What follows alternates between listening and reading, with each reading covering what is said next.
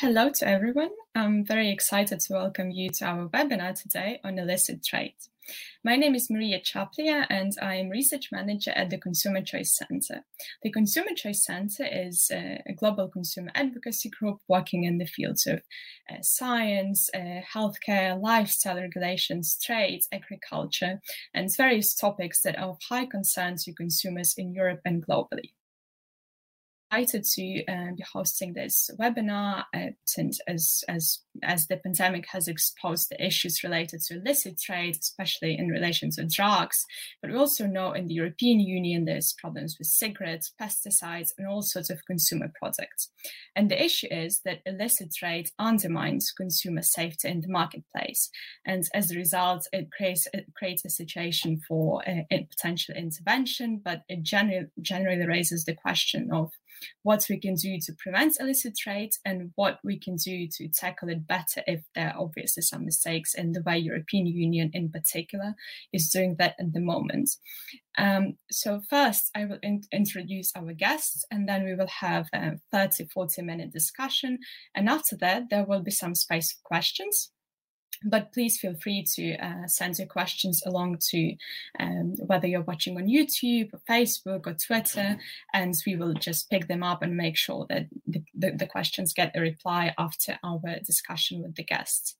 So to start with, unfortunately, our Mr. Sean Kelly, who's a member of the European Parliament for Ireland, couldn't join us today, but he pre-recorded his opening remarks, which will be the opening of our webinar.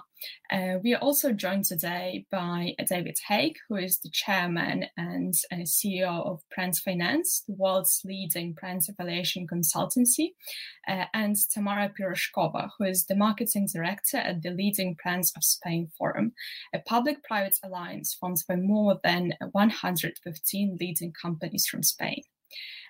So let's start with Mr. Kelly's opening remarks, and then I will give floor to Tamara or David, who would want to go first to comment on his concerns about illicit trade and what he sees as some of the issue areas that we have to explore in this webinar. Hello. I would firstly like to thank the Consumer Choice Centre for today inviting me to speak at this webinar, looking at a range of important issues facing consumers across the European Union. In particular, I look forward to the discussions on vaccine nationalism and the role of free trade in the post-COVID economic recovery. As the European economy becomes more global and integrated, the EU must strive to find new ways to protect consumers in this digital age.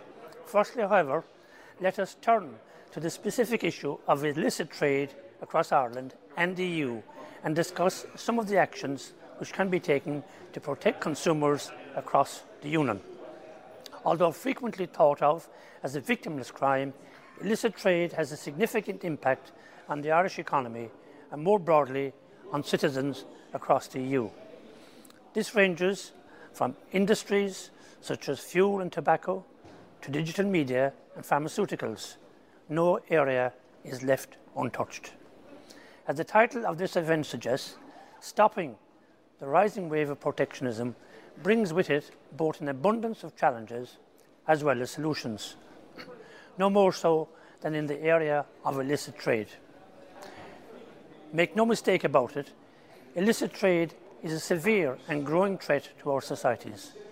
The European Parliament recognises this risk and is committed to tackling this issue as it poses a danger to the integrity of the single market and the customs union. Through the struggling and counterfeiting of products, the smuggling and counterfeiting of products, governments and legitimate businesses are being undermined and consumers are being exposed to unregulated and poorly designed goods. Indeed, when we think about illicit trade, we cannot only see it in terms of luxury branded goods that are smuggled, counterfeited or sold illegally. Medicines, cosmetics and electronics are also found on the black market.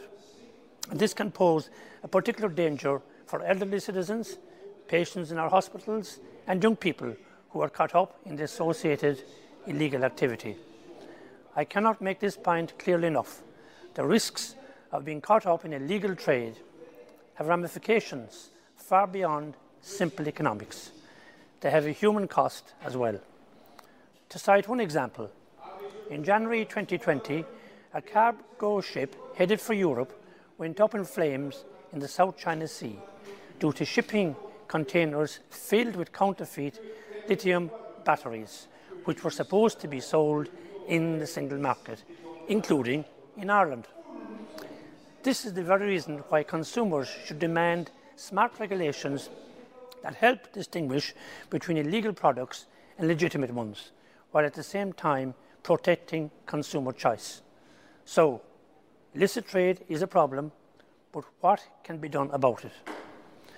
Several key steps can be taken if the European Union and the Member States, including Ireland of course, are serious about improving quality control mechanisms and increasing the transparency of consumer information.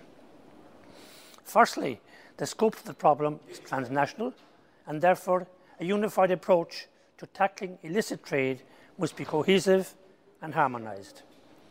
A key part of solving this issue is to create and sustain the conditions under which there should be no incentive for citizens to turn to the black market. This can be achieved in a number of ways: by reducing tax burdens, enhancing branding and marketing freedom, introducing harsher penalties for fraudulent trading practices, and ensuring greater transparency.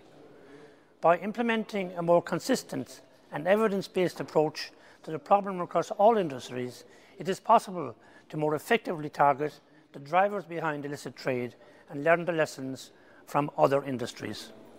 The first step in addressing any problem is, of course, to understand its root cause.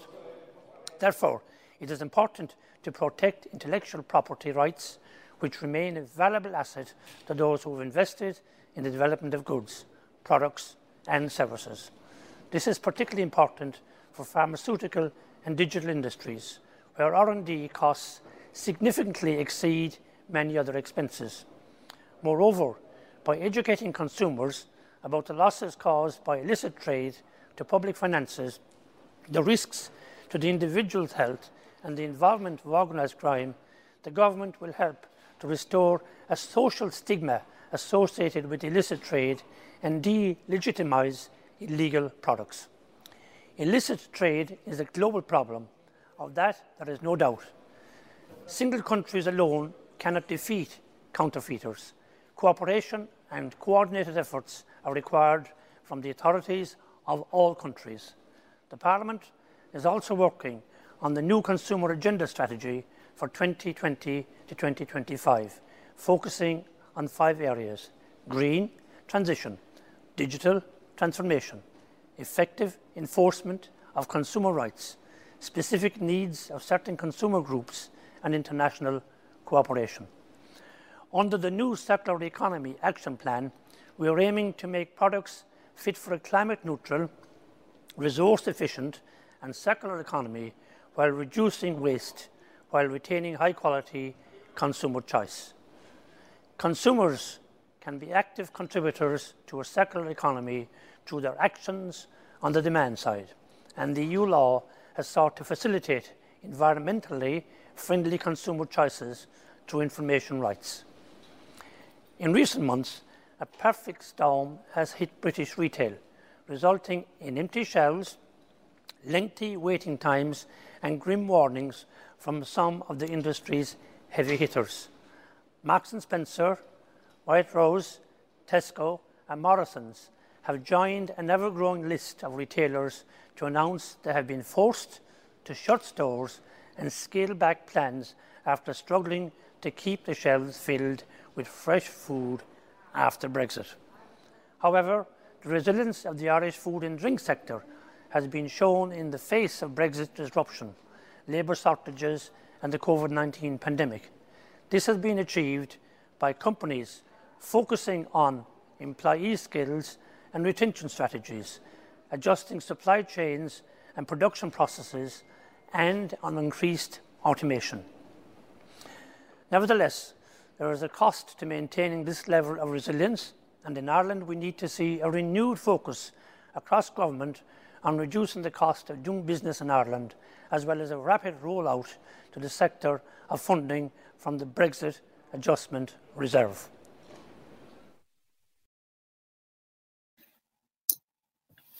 That was a very interesting opening statement, and thank you very much for Mr. Kelly for pre-recording his thoughts on illicit trade for our webinar. I think there were so many points to unveil and to discuss based on his comments. So I would probably start with you, David. So Mr. Kelly raises some very important points about IP protection, marketing, branding freedom. He also focuses very much on the prevention side of illicit trade, more like about what policies can we put in place to ensure that there isn't demand for illicit products. And I wanted to ask you, based on the recent Brand Finance reports, which I think the findings would sort of be very much related to what Mr. Kelly was talking about, could you please share your impressions about the opening statement and maybe expand a bit on some of the points raised? Sure, yes. Well, it was a very interesting statement, and I strongly agree with pretty much everything he said. I suppose if I could just step back a moment, how Brand Finance got involved in this. I set up Brand Finance 25 years ago to monitor the value of brands and to look at the things that make brands strong or weak. And I'd been working in branding for about 10 years before that, so I've been working in branding for a very long time. And over the 25 years, one of the things that we have observed is that there have been quite a lot of people trying to demonize brands in one way or the other, that brands are, overcharging, that they are not pulling their weight where it comes to certain social objectives, that generally they are undesirable. And there was a movement a while ago led by Naomi Klein in America called No Logo, which was actively arguing that brands were a bad thing for society, which is sort of contradictory in a way, because the illicit trade and counterfeiting is usually strongest where brands are strongest because the profit margins are the highest. And so on the one hand, the counterfeiters and the illicit trade people want to get on the back of profitable brands, but meanwhile, brands are being criticized for not being socially desirable. So last year, we produced the third of a series of reports that we produced. We produced a report in 2017, which looked at the potential consequences to brand value of plain packaging. We updated that again in 2019. And that showed very, very large amounts in the hundreds of billions of dollars of loss to brands. In 2021, we updated that again, but this time what we decided to do was to actually go out and ask people involved in brands, so CMOs and also consumers. And we interviewed 500 consumers in each of 12 countries, so 6,000 respondents, because we wanted to understand, what was the level of cynicism or criticism of brands which might undermine people's willingness to support brands in the task of stopping the illicit trade. Now, what we actually found was that very high percentages of consumers believe that there should be regulation on branded products, quite naturally, and there should be constraints on marketing messaging, and that it should be regulated. Now, clearly, anyone sensible would agree with both of those propositions, but it then becomes much clearer that consumers like brands. They think brands are extremely helpful. I'll just summarize one particular chart where it says that what do brands provide or encourage? And there are a number of statements. We asked the consumers what they thought. 95% said that they improve the quality of product choice, and 93% that they improve the quality of products themselves and the safety. 91% that they stimulate innovation and new products which are helpful to consumers. 90% ensure that the individual gets genuine products, which is obviously what we're talking about here with illicit trade. But then they also talked about contribution to the economy, accessibility of media messaging and understanding about the product category, good jobs, the ability to navigate between real and fake products, encouragement of better solutions for the environment, because most big brands that are profitable want to maintain the environment in order to maintain their own health. Better treatment of suppliers and of employees, and providing economic benefits that will help get out of the downturn from COVID. So very positive. All of the results were in the 80 or 90%. And I think it's extremely important that, to the extent that brands are being demonized, they should not be demonized. They are very largely the solution to many of these problems, because it's the brands that are funding the extremely expensive business of anti-counterfeiting in various parts of the world where counterfeiting is common and where trademarks are being used wrongly. If you have a weak brand sector, you will have a much less strong defense against the illicit trade. Governments alone cannot really stop it because it's too prevalent. So the brands step in to make things happen. And so I think one of the problems is that problem, which I hope I've addressed. The other one is I still think there's a slight residual feeling amongst certain consumers that it's fair game to buy an illicit product. You know, buying a fake Rolex or buying a T-shirt that's supposed to be a brand but is in fact a knockoff. There are still quite a lot of people who don't think they think it's a victimless crime, I think, as Mr. Kelly said. And I think there definitely is a need to actively pursue that. But when you actually look at governmental actions, generally speaking, I would say governments are neutral or indifferent towards the plight of brands. They don't see it's their job to help brands. And I really do think that they should be, because it's a fight together to stop the extremely damaging trade that we're talking about. It expands on the points raised by Mr. Kelly quite a lot. And with that, I wanted to give the floor to Tamara. So Mr. Kelly mentioned, and David, they started elaborating on how illicit trade undermines brands and how consumers actually are in favor of brands, and they would like to see this brands protection in place. And I was wondering if you could expand a bit on how illicit trade tends to undermine the efforts and investment and everything that goes into building these brands that resonates with consumers, that consumers actually want to buy, and how illicit trade targets this feeling of connection between the consumer and brands, and eventually consumers end up in unsafe places or buying products that can normally endanger their safety and normally wouldn't be the products they would want to buy, but they buy because they are available on illicit markets, and they are not normally able to distinguish between valid products and the ones that are being sold as if they were the credible ones. So if you could elaborate a bit on that, maybe also comment again on what David's mentioned and what Mr. Kelly talked about. Thank you. Thank you so much. Good afternoon, everybody. It's a pleasure for being here. Thank you for the invitation. A passionate talk about what do brands actually do to make our life better, wealthier, healthier, innovative, more sustainable, etc., etc. It all starts with the general idea, and I would just put it in the positive way. In which way brands contribute to the society and in the end to an individual, to a person, to a consumer or to a customer.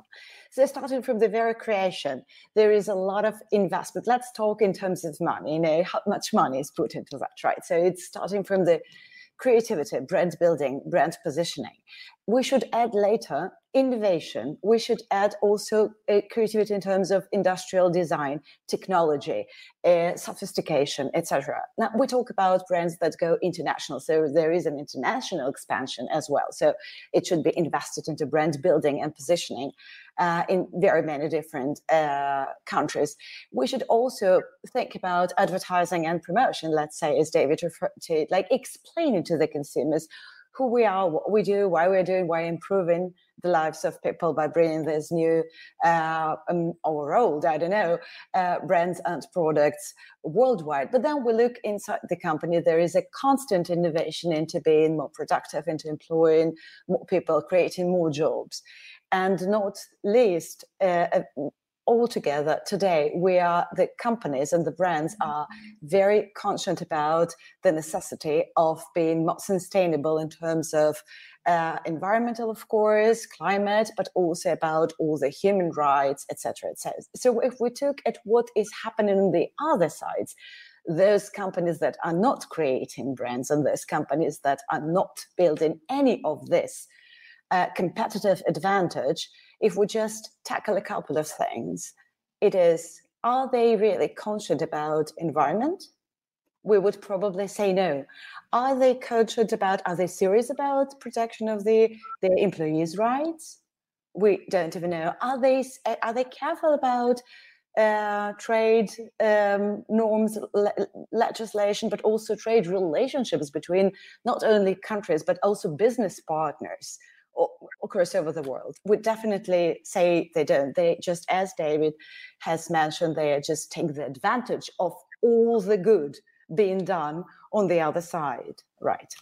So how do the brands defend themselves, right? What can the brands do? There are two sides of the same coin, let's say. One is what the brands can do, and the other what the consumers can do. And we're talking always about ethics, about education, about behaviors, right? So from the brand side, of course, there is all the necessity of registration, protection of the brands in the countries, offices of the trademarks and patents, also pan-European organizations and also international ones. This is one side. This is how you can show your ownership, or that you're genuinely the owner of the brand and the product. And then we have to talk about the necessity, unfortunately, in case of the illicit trade, of defending your own interests in front of the counterfeit and infractors. It's not only that you invest into brand protection, but then you again have to invest money or spend money, if you want to use the opposite term, to fight against it, right? So from the consumer side, if you think that all what we have been saying is not important to you, I think as individuals, we have our liberty, we have our freedom to decide. If nothing like that, like creating jobs, like taking care of environment, like taking care of people, about all this innovation that actually helps us to improve as a society, if nothing of that is important to you as a person or as a consumer, then it is very difficult to fight against just the price, right? So what is against the price?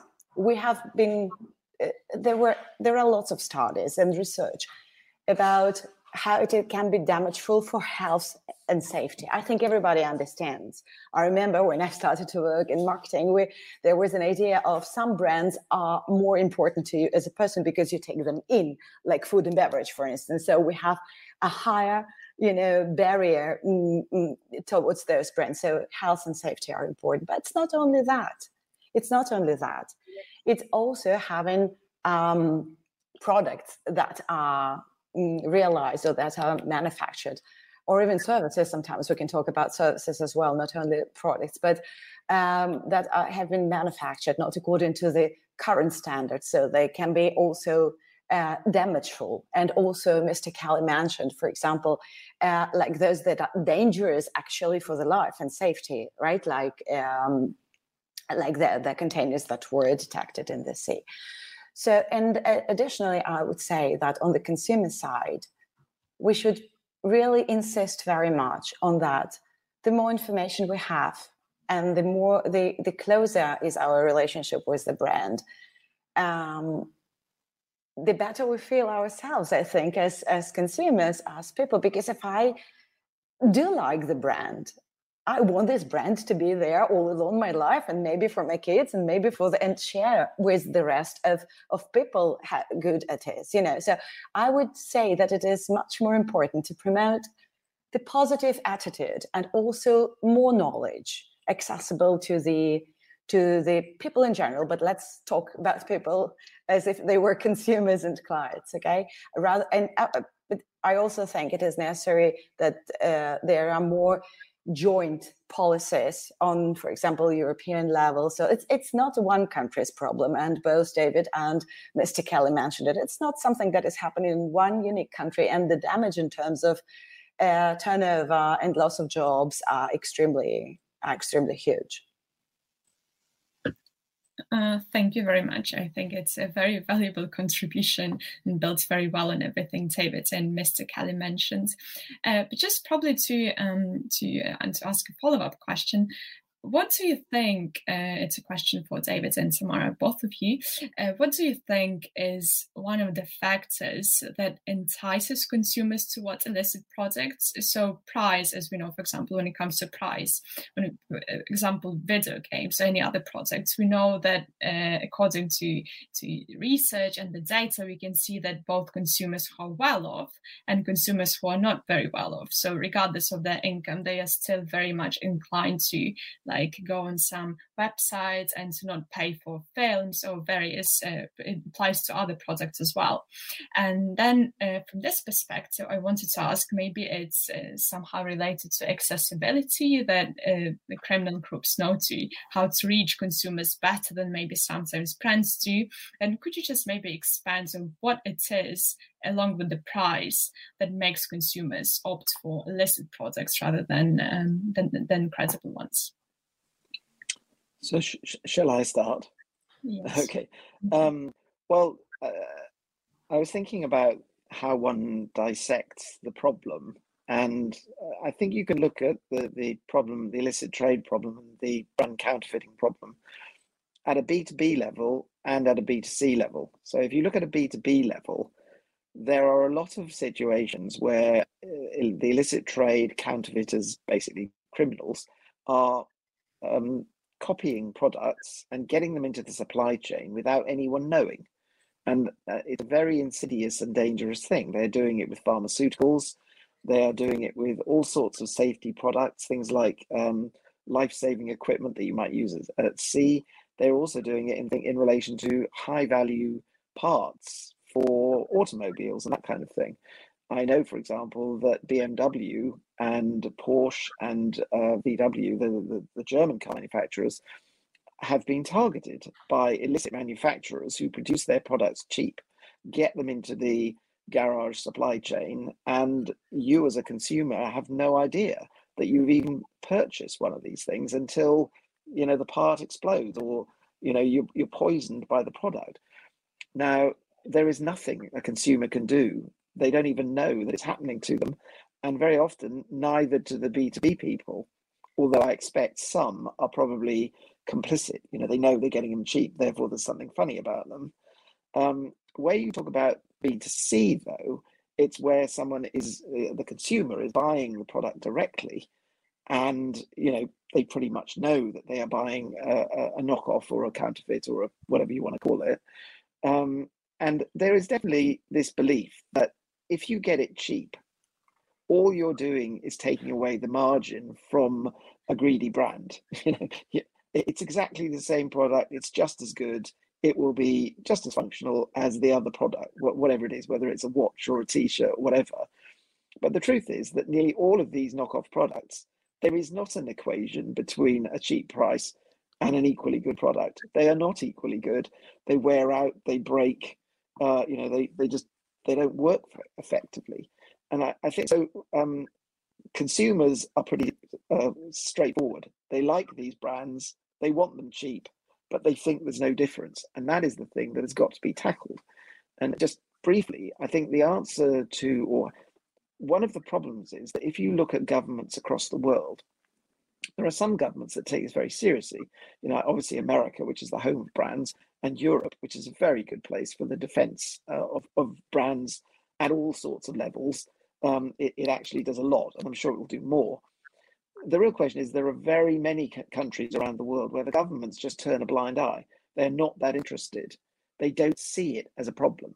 And one of the things that they're either actively participating in it, some failed states actively participate in the illicit trade. In South America, for example, in the tobacco industry, there are instances of complicit activity. Others are just indifferent. And I think one of the things we have been trying to do is point out just how much of an economic difference it makes to all of these countries if they try and stamp it out, because I don't really think they are at the moment. And just one final comment is about China. China is often said to be, the home of counterfeiting and illicit trade, and that over the years, I'm sure there has been a lot. In my experience, China is rapidly trying to stop it because they believe in developing their own brands, and they want their own brands to succeed, and they also want their economy to succeed. And it's becoming a consumer economy. They want their own consumers to be consuming safe products that are well made and so on. So I think actually China will quietly emerge as one of the most keen defenders of brands, whereas historically they may not have been. And we've been working on the ISO, on various brand management standards, and we know the China Council on Brand Development very well. They are all very enthusiastic. So, this could be a very good thing. But all governments need to take it seriously and put money behind stopping it. I think you have just traveled all around the world, David. Thank you so much. So it's just to prove that the issue is actually present all over the globe, right? Let me introduce one thing that actually from the Leading Brands of Spain Association we are contributing to in the sense that we do need joint actions. It's not only a problem on the side of the brands and companies or on the side of the consumers or on the side of the government's rights and public administration. It's a joint problem. So sometimes it is necessary, or it's always necessary, and sometimes it's even possible to join those initiatives. Just to refer as we're a Spanish organization, just to give you a few data on some initiatives carried out by private and public sectors, and very often working together in the last years in terms of, let's say, bringing the information about the importance of brands and their contribution to the economy and to the society in general together. Just to mention one, it was an initiative and a campaign actually impulsed by the Ministry of Industry, Trade and Tourism, altogether with the Spanish Trademark and Patent Office. It was it was called Diciendo no a las falsificaciones ganamos todos. Sorry for this Spanish introduction, but which means that say no to counterfeit, we all win. And actually they tackled it. It was a communication campaign, cross-media, addressed obviously to a very wide range of consumers. So TV was involved, digital was involved as well. And they basically tackled or built this campaign on three most frequently counterfeited sectors, which is apparel, technology, and also, let's say, luxury goods, right? There are other initiatives that come together from the association, similar to ours, that bring together companies that defend and protect the importance of brands as a competitive advantage for the companies themselves, but also for the country. For example, the Spanish association Andema, all together with the French association Unifab, right? They built up a campaign again addressed at the consumers, just to show different aspects that are interfered, or let's say that as consumers we are deprived of if we buy a counterfeit product. And it was very interesting because in the end you could fill a test about how much do you know about whether you know the branded products, about illicit trade, about counterfeit, etc., and whether you can distinguish.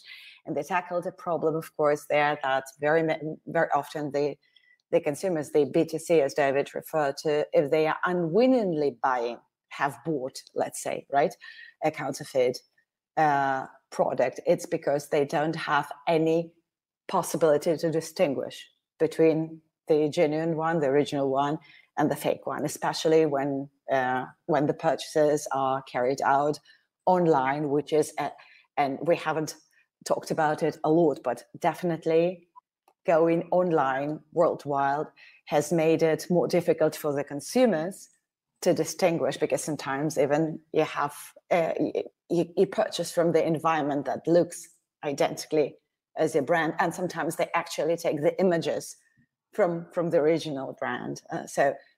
But there is one interesting point in this sense in online things, that the consumer should be aware that they give their personal data if they're purchasing, and they become more vulnerable. So this is like the 21st century or 22nd. The digital is actually so present in our lives that besides health, safety, economic damage, losses of employment, loss of employment in the countries where the products are sold, we should also think about our digital privacy. So when we do that, actually our data, our information goes out to the, as David said, sometimes criminal organizations, right?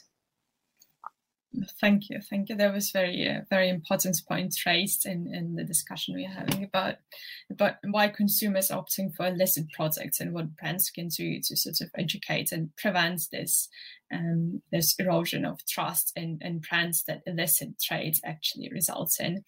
So I just wanted to remind our listeners that we are very open to questions, and you can pose your question on YouTube, Facebook, or Twitter, depending on where you're following our event. And probably I'll start to move a bit towards the questions we have from the audience. One of the questions we received is, have government's product bans contribute to illicit trade? This is from Fabio. And so it's probably builds on everything we talked about before, but I think we didn't bring up specific bans. We talked about marketing restrictions, branding restrictions, but could you maybe pinpoint some examples of countries that banned something and then we saw this spike in illicit products, and to sort of elaborate a bit about how those product bans contribute to the erosion of credible trade and as a result boost illicit activities? Please feel free to step in as you'd like. Well, shall I just give a small piece of evidence which comes from our report that we've just produced? If anyone wants to go and look at the marketing restrictions report, it cites the experience in Australia following the plain packaging legislation around tobacco. Now, that isn't a ban, but it is a very serious restriction, clearly a serious restriction on being able to identify one product from another. And my understanding is that overall, the level of smoking in Australia hasn't actually decreased since 2017. So over the last 5 years, people are smoking as much as they were, but there has been a lot of counterfeit products sold, and something like 15% of all cigarettes sold in Australia now come from illicit sources. The point being that if you have plain package, it's much easier to counterfeit the thing. They're still high value products. They're still attractive to criminals, and they're still selling them sort of one-to-one and on the black market. So you have this odd situation where the Australians have tried to constrain the consumption of cigarettes by plain packaging. It doesn't really seem to work. And I suppose you could actually historically point back to prohibition in America. I mean, just because they abolished the ability to buy alcohol in most, bars and clubs and restaurants, it didn't stop people drinking. In fact, prohibition saw counterfeit product or illicit product go through the roof. And all the things that we are now saying about other products, it's bad for health, it cuts tax consumption, it promotes criminal activity. All of that happened in prohibition, which is why in the end they abandoned it. We seem to be going down that same route, unfortunately. So if something is really wanted by people, it will be consumed. Bans don't necessarily work, so it's better to find other ways.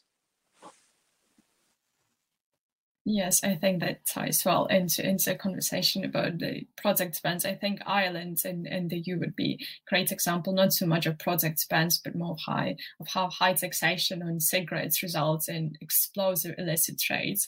That's going on also probably because of proximity towards countries with more agile tax regimes, but that's a bit of it, taking this conversation into a different direction. So we have another question, unless you, Tamara, wanted to comment on the previous one. That's okay. Let's try to answer as many questions as we can, so we can be helpful. Okay. So the next question is from Fred. What are the biggest regulatory challenges, I assume, for brands to enforce their protection? So I would like to go first. The floor is yours. What are the biggest regulation challenges? I think that was the question. That the world is unequal, actually. David has already mentioned it.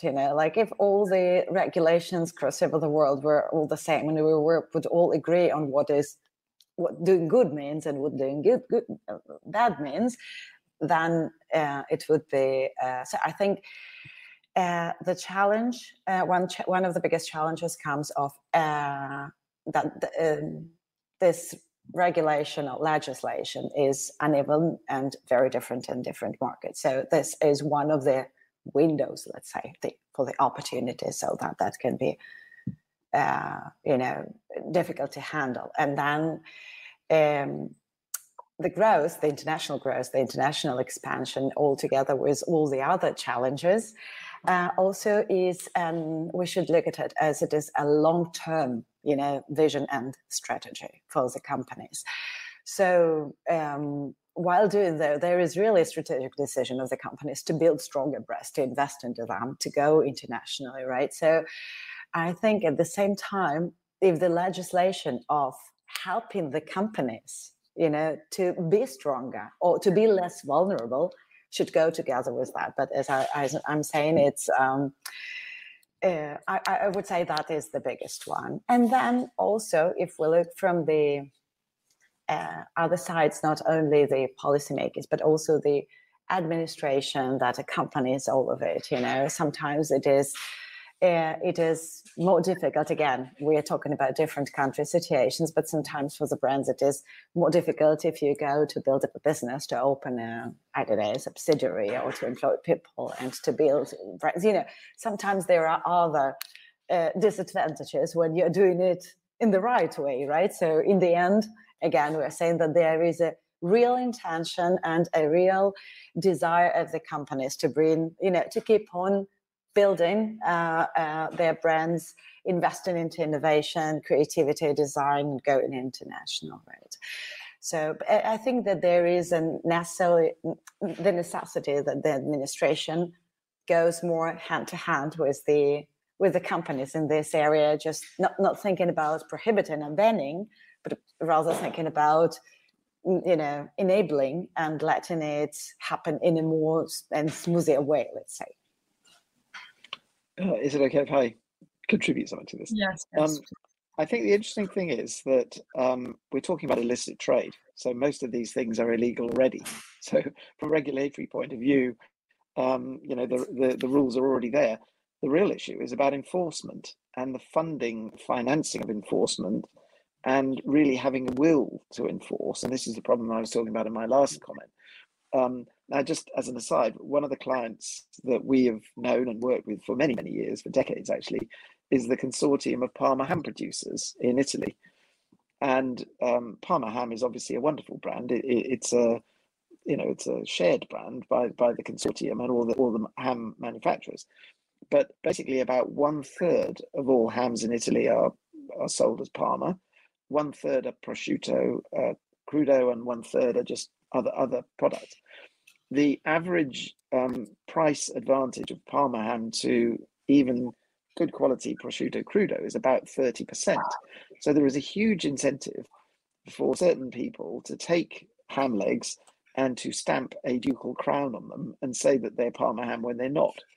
And as a result of that, the consortium for many years has had what they call their own carabinieri, and their carabinieri are entitled to go around from deli to deli And if they find a counterfeit ham where someone has taken a crudo and put the stamp on it, to confiscate the product and impound it. And so it seems a bit ridiculous, doesn't it? But basically, to enforce the legislation in that market to protect the legitimate manufacturers, they have had to have a police force. And if you think about it at a much bigger level, countries ought to be putting more resources behind the enforcement, maybe having like an FBI to go out and catch people doing this sort of thing. And the thing is, everyone will laugh and say, oh, no, we're not going to do that just to protect brands. But the point is, how much is being lost? We talked about the cost to health. We've talked about the cost in taxation. We've talked about the cost to shareholders, the reduction in, pension payments, because, pension funds own the companies that own the brands. There are so many economic losses. If governments added it all up and thought about it, they probably would create much stronger policing regimes to enforce what is already in a regulatory dimension. Let me just point out something a little bit different, but David, you have just made me think about something. We're talking about strong, big, internationally present brands, but in the end, it's not only the question of the titans of this world, right? So if we're talking about the damage that the illicit trade brings not altogether into the economy, but to small and mid caps, if we think about those companies who really, to differentiate themselves, need to be very creative, agile, invest into innovation also as well, etc., attract the talent to themselves. And then they are faced with this issue, and they probably don't have even those huge legal departments or advisories that could help them to protect. So basically, there's also not secondary, but also a very huge impact on smaller industries or small and mid companies that are also investing a lot into their brands and into their intangible assets in general. So if we think about it, because you have spoken about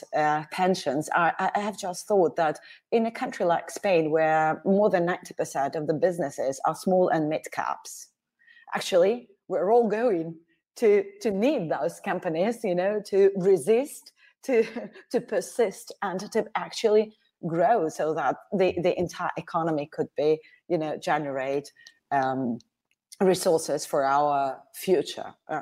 So I'm sorry, it's a little bit different and not answering to the question that we have been asked, but I've thought that it's very important not to talk only about, great companies, big, but of course they are most oftenly copied and,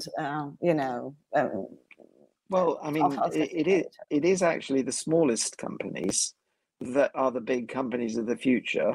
And, they create nice products which grow. I mean, for example, in the UK, there was a company called Innocent. Now, Innocent Drinks was a great innovator, but they were a bit slow off the mark to register their trademarks and protect all of their IP. And a lot of other people copied what they did. And I think you find that in all sectors. People look at an idea that's been come up with by someone who innovates, and then they immediately try and copy it or counterfeit it or whatever it might be. We've been a member of the British Brands Group for years and years and years, and their job is to try and persuade supermarkets and others to respect the rights of small manufacturers, because it's so easy with own label policy to just go and look at someone else's idea and pitch it and turn it into an own label product. But I think, coming back to my policing idea, the more I think about it, the more it appeals to me. I mean, there ought to be a federal brand investigation, FBI, that has the rights to seriously penalize people if they are caught. I think, coming back to the regulatory point, most of these things have already been legislated against. If they haven't, then they should be. First of all, you need to have an enforcement capability, and the penalties need to be serious. People need to go to jail. People need to have all their assets expropriated. They need to know that if they do this thing, it's a major economic crime. It's not just oh well, whatever. give me the fake Rolex. I don't mind. So it needs to be taken more seriously. Yes, thank you. I think it's a very valuable point raised here. So I think generally, to wrap up everything we've discussed so far, I think the European Union and the member states should be as focused on enforcement and responsive actions towards illicit trades as they had to be focused on preventive sides to ensure that there aren't policies in place that stimulate illicit activities and that actually protects brands and on the other side, educates consumers about how not to get caught into some unsafe products. So we have roughly 10 minutes left. We'll have one more question, and then maybe we can just do some closing remarks and to see how discussion goes.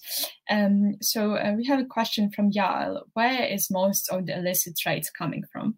Whoever would like to step in, feel free.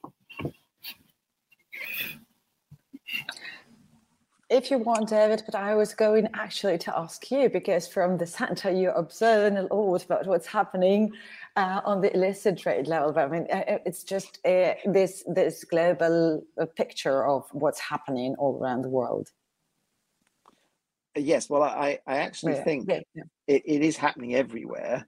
But if you think about it, China is the biggest manufacturing place in the world. And so inevitably, there is probably quite a lot of illicit manufacturing going on as well. And I do remember a few years ago, someone was saying to me that sometimes people would set up a factory and they'd be making genuine product on the first 2 runs, and then they'd have a run overnight where they would make some illicit stuff. So weirdly, the product was technically illicit, but it had been made in the same factory in the same way as the genuine product. And I do think, I think the Chinese acknowledge that they've had a problem and that they're trying to stamp it out. But, you know, when you look, they are by far the biggest manufacturing place in the world. They've got over 1 billion people. It's a very complex and difficult thing to police. But I do think they are beginning to try and tackle it. The ones that are more dangerous are places that aren't as well controlled as China. You know, so South America, there are quite a lot of rogue places where various products are being illicitly made. West Africa, for example, Nigeria is supposed to be the center for pharmaceutical counterfeiting, which is a terrible thing. And, you know, so there are pockets in quite large populous places where they have manufacturing capabilities and it's just easy money. It's, you know, like if you could sell something for 100 and you put a fake brand on it and slightly decrease the quality and you can sell it for 200, then you're going to do it. So I think there are places in South America, there are places in West Africa, there are places in Asia, and there really needs to be a coordinated global campaign to identify them and find ways of closing them down.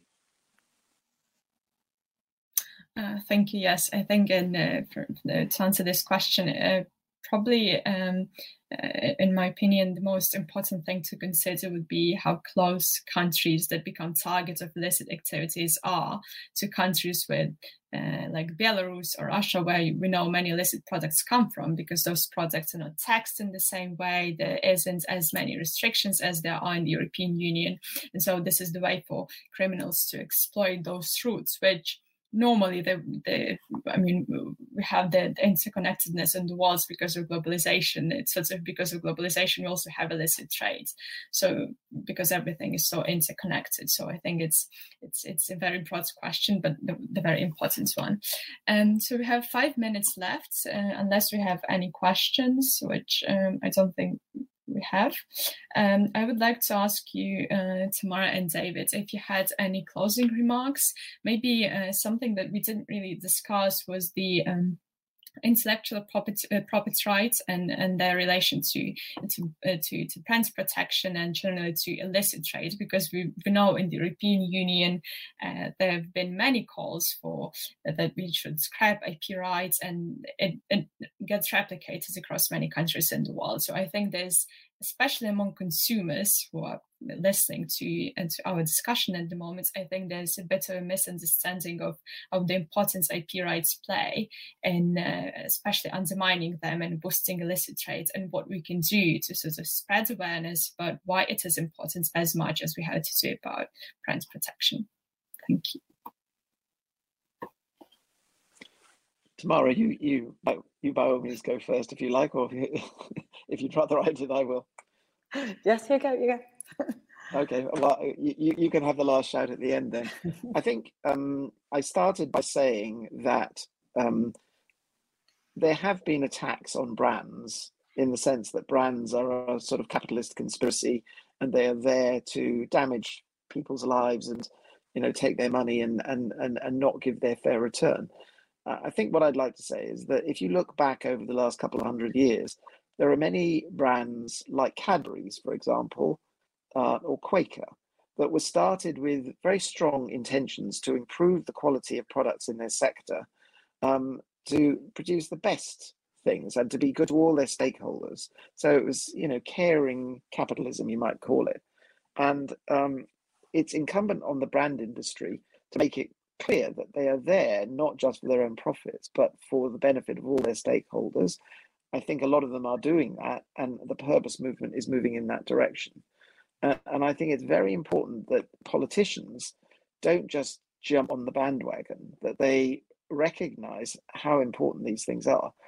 There was a thing last year where Boris Johnson was having a go at all snack products, confectionery products, and talking about slapping punitive taxes on them, implication being that they were very bad things. Well, there needs to be a slight change in attitude in governments. They need to be supportive rather than indifferent or aggressive. I totally agree. And actually, I've been thinking about one thing that Mr. Kelly has mentioned is about some targets or some people in our society who are more vulnerable to counterfeit. And he mentioned the elder population, also the younger one. So I've been looking at some reports studying how important are the brands and what is important about the brands and illicit trade and counterfeit for the younger generations like millennials or Gen Zs, right? And it's very interesting because it was Intas actually research, and one of the things is that young consumers, and let me just check the numbers. In Italy, it is more than 88%, and the United States, it's more than 83%. Young generations, they are aware of the intellectual property and of the rights the creators and the manufacturers have. They don't have a very good and detailed information, but they are very conscious about, they are very respectful towards creativity and individual rights. So I think we have an opportunity to give in more transparent information and to educate maybe more. And I don't know, David has spoken about policy, like FBI, I liked it for the brands, but maybe we should think also, if I'm talking about the government level as well, about it's not only how much information you get from the product, but how much do you understand about what intellectual property is, what industrial, what are the patents, what are the brands actually, and maybe we can talk about education starting with the kids, and going further and further. So, and yet, I think there are more opportunities for both consumers and for brands to build trust and trustworthy relationship. And I think this is something that you can build up, a solid relationship over time, on and on again. And then when the companies are at risk, so that they could also transparently say, look, this is what's happening to me. If those of you who would rather see me disappear than keep on doing that, I mean, sometimes we have to be also, as brands, we have to be also aware that the consumers are not always, not have this on top of mind of their day-to-day, and not necessarily this is their priority. But when we remind and we talk in a positive way, and we talk in how much wealth and how much employment and how much enforcement of the economy we're bringing together by building strong brands and investing into them, I think that we all act from a more positive attitude, and then I hope so, as a consumers, would rather buy a genuine one than a fake one. Thank you. Those are very optimistic words to wrap the webinar up. I think we all need a bit of a positive attitude towards many issues and many policies globally. So thank you very much for this discussion. It was very, very interesting. I hope our listeners learned a lot. I learned a lot myself. So thank you very much for joining our event today. And just probably to remind our listeners, the Consumer Choice Centre does a lot of work on illicit trade as well, and we published a paper on illicit trade in the European Union, which you're very welcome to check out on our website under research, as well as on other areas you may be interested in. So thank you very much, Tamara and David, again. Thank you. I hope you enjoyed the webinar as much as we did. Thank you. Till next time. Thank you. Thank you. Goodbye. Bye-bye.